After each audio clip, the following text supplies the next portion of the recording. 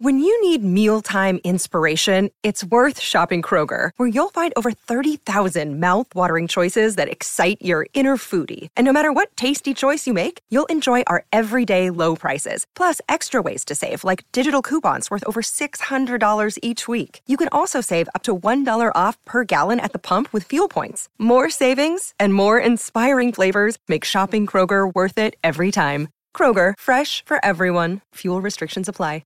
It's now time for All Aboard for Club Marine. Get flexible cover for your jet ski, boat, motor, trailer and gear, all in one policy, clubmarine.com.au. Now, Redmond, I'm excited for this one because our worst ever interviewee ever in the history of our Real Adventures show has joined us this morning.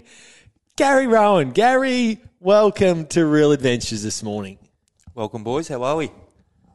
Going very, very well, mate. Now, why is he on the show? Have you got an answer for me there? Well, that's a good question because he from the very first start of our interview, he was rubbish last time, and he's continued with that trend with, how are you, boys? Can you give us something, Gary? You're newly married, you've won a flag. I know you're halfway through pre-season, but you've spent most of your time decking for Aaron through the summer. Can you fill us in with a bit of that? Because the only reason Aaron's boat is half usable is because of how you've cleaned it. Yeah, it takes a bit of a work to clean it after Aaron's been through it. But, I've been good. I'll hopefully give you a bit more than I did last time. So, well, it wouldn't be hard. You're very He does have an excuse. He believed he couldn't hear the question. I was down in the gym and I was using the club's Wi-Fi and I really couldn't hear you, so I raced out and got the last bit of the interview in the car park. But you probably didn't even use it, so it doesn't really bother me. No, we did use it. We loved it. Now let's desperate. We were desperate. Let's go back a few steps. Growing up in country Victoria, take us through that. You spent a lot of time, obviously, in sort of farming regions, but fishing for you. Where did it all start? Grew up in Cobden and fished a lot down at Boggy Creek and Lake Bullamary. My old man loves bream fishing, so did a lot of bream fishing at Boggy, and then we try and catch some trout and stuff at Lake Bullamary. Aaron, Boggy Creek. No. This is good trivia for you. Can you name a former Brownlow medalist that's from Boggy Creek? Because I know Gary will be able to. Recent? No. Decades ago. But I'm only close to the soul in terms of where we are at the category. Can you name him? I'm going to go with no. Is his last name something to do with bog? Gary, the Brownlow medalist from Boggy Creek. Good old Couchy. Couchy, great man. Rest in peace, Couchy. Phenomenal footballer. So it was bream, it was trout. Of recent times, you've got into a bit of fly fishing. Now, Aaron, you're happy to bag most trout fishermen. You haven't actually tried it, so you do need to give it a go. I have tried fly fishing quite a few times. It's fun. Uncoordinated. I really enjoy it. I really like it. But Gary does laugh when we head out because the funniest part is you've actually used Pat's boat more than Pat's used his boat, but and that's not a joke. But we often do head out, and we do laugh when we go out with Pat, and he takes his fly rod out for a tuna, don't we? Yeah, but I always love to see if he got one on to see it real go. You can understand it, but I could understand it. Yes. But yeah, I took up fly fishing, just the thrill of seeing the fish, trying to get the fly in front of it. But I'm all right on a non-windy day. When the wind comes, I can't get it anywhere where I wanted to go. But you can understand, and Aaron doesn't understand this because you are not a fishing connoisseur like obviously we are, but the thrill that you get from a good cast in the right spot, there is a certain satisfaction you get from it. Yeah, definitely. Well, I don't get that feeling because every one of my casts in a good spot. So I'm just so used to it. Now, guys, you do hang out. You've actually helped me a lot out. I've been a little bit crook over the summer, as we know, and you've been chopping me out on the deck of my boat. It's been fun. We've got some good fish. What do you enjoy sort of getting the most out when we're heading out?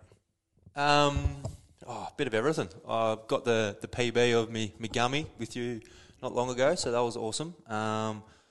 But just enjoy getting the variety of fish. Learned so much from you from starting, whenever we started. Chucky. What?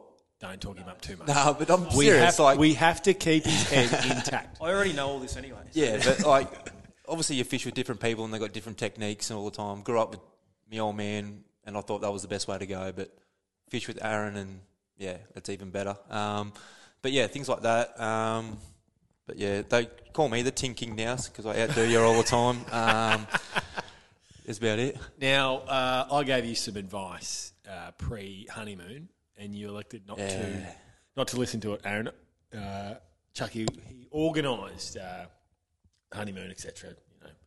Maldives. I said, mate, you've got to bring the fly because my experience when I went with my family for family time, there's nothing more important to be a really good father is to have a bit of pat time. So when you're on as a father, Aaron, you're on and you can dedicate everything because you've had a little bit of self-time. But you didn't follow that instructions, Chuck. You decided just to go with nothing when there was opportunity to get out there with the fly in the flats. Yep. There was fish there to be gotten and you didn't. Definitely rookie mistake. I got told Pat told me to take the rod down. But unfortunately, if I had forgot about it. If I had seen on Instagram, you throwing a fly in the Maldives on his honeymoon, I would not have been impressed. Not on the honeymoon side. I think that's fantastic. That side of it. Off the what would you call it? The boardwalk that wraps around all the little. I guess apartments you could say on site on water. Did you actually see much sea life from where you were sleeping? Yeah, definitely. There was stingrays and sharks and all these different kind of fish out off your deck. So I would have loved to throw in a fly out there and grab one of them, but would have been cheaper to feed too. It was quite expensive on the island, so it might have been a good cheap feed. Take us through your sort of plan after retirement, Gaz. I need someone to decky for me. What have you got on over the next couple of years? Seriously though, you do love your fishing. Transitioning into the boating world, you are interested in buying a boat. You were looking at a bar crusher, I think, a few years ago, and then that I guess fell through with. And then moving into retirement, you want to buy a boat. You're pretty keen to buy mine. You'd be stupid if you did. I'm keen to buy a boat, but. It's $8. Why buy a boat when I can just jump on with you? Exactly. Hey, I've got a serious question. Because for me, it was my second granny, and I'm 33, you're 31. You'd played in 4 prior. Take us through, the nerves/anxiety of, is this the last opportunity? I've had stacks anyway. What's going through your head as you get to that stage in your career where, gosh, there's been, this is the 5th, against your old team, because it was stressful. Honestly, for me, it was stressful enough playing, Adelaide early days. You're a bit better as you get a bit older, but there's the anxiety compared to playing against your old team versus any other team. You actually can't compare it because you know the people, you know the players, and they're your old team. So that in a grand final, talk us through that emotion. Yeah, it was definitely a sleepless week. Very nervous going in. But this year was different. I had no injuries going into the grand final or finals period. So my body was fine and I was very confident I could do what I could do in that final series. And then, leading in the grand final, playing against Swans, I just knew I had to do what I can do to win that game. I would have hated to lose against especially them. Because you can't compare it, can you? Nah. Your old team, it just, nothing compares to it. And just that anxiety you get, it's, unless you've actually played at one team and then gone to another, you can't really convey that message on what it's like. It was, very stressful. But like all games, as soon as the ball bounces, you're fine. When you run out, it was fine. But, I even had, supporters for the Swans wishing me all the best. So that kind of calmed me down a little bit. But, taking Dan Rampy to the goal square and trying to keep him deep as much as I can. And the Swan supporters are yelling at me. And I'm like, I don't really need this first 5 minutes of the game. It was good. It was a good result. Does it, it certainly did for me, but now, does it give you that sort of that ability for your head to hit the pillow and be,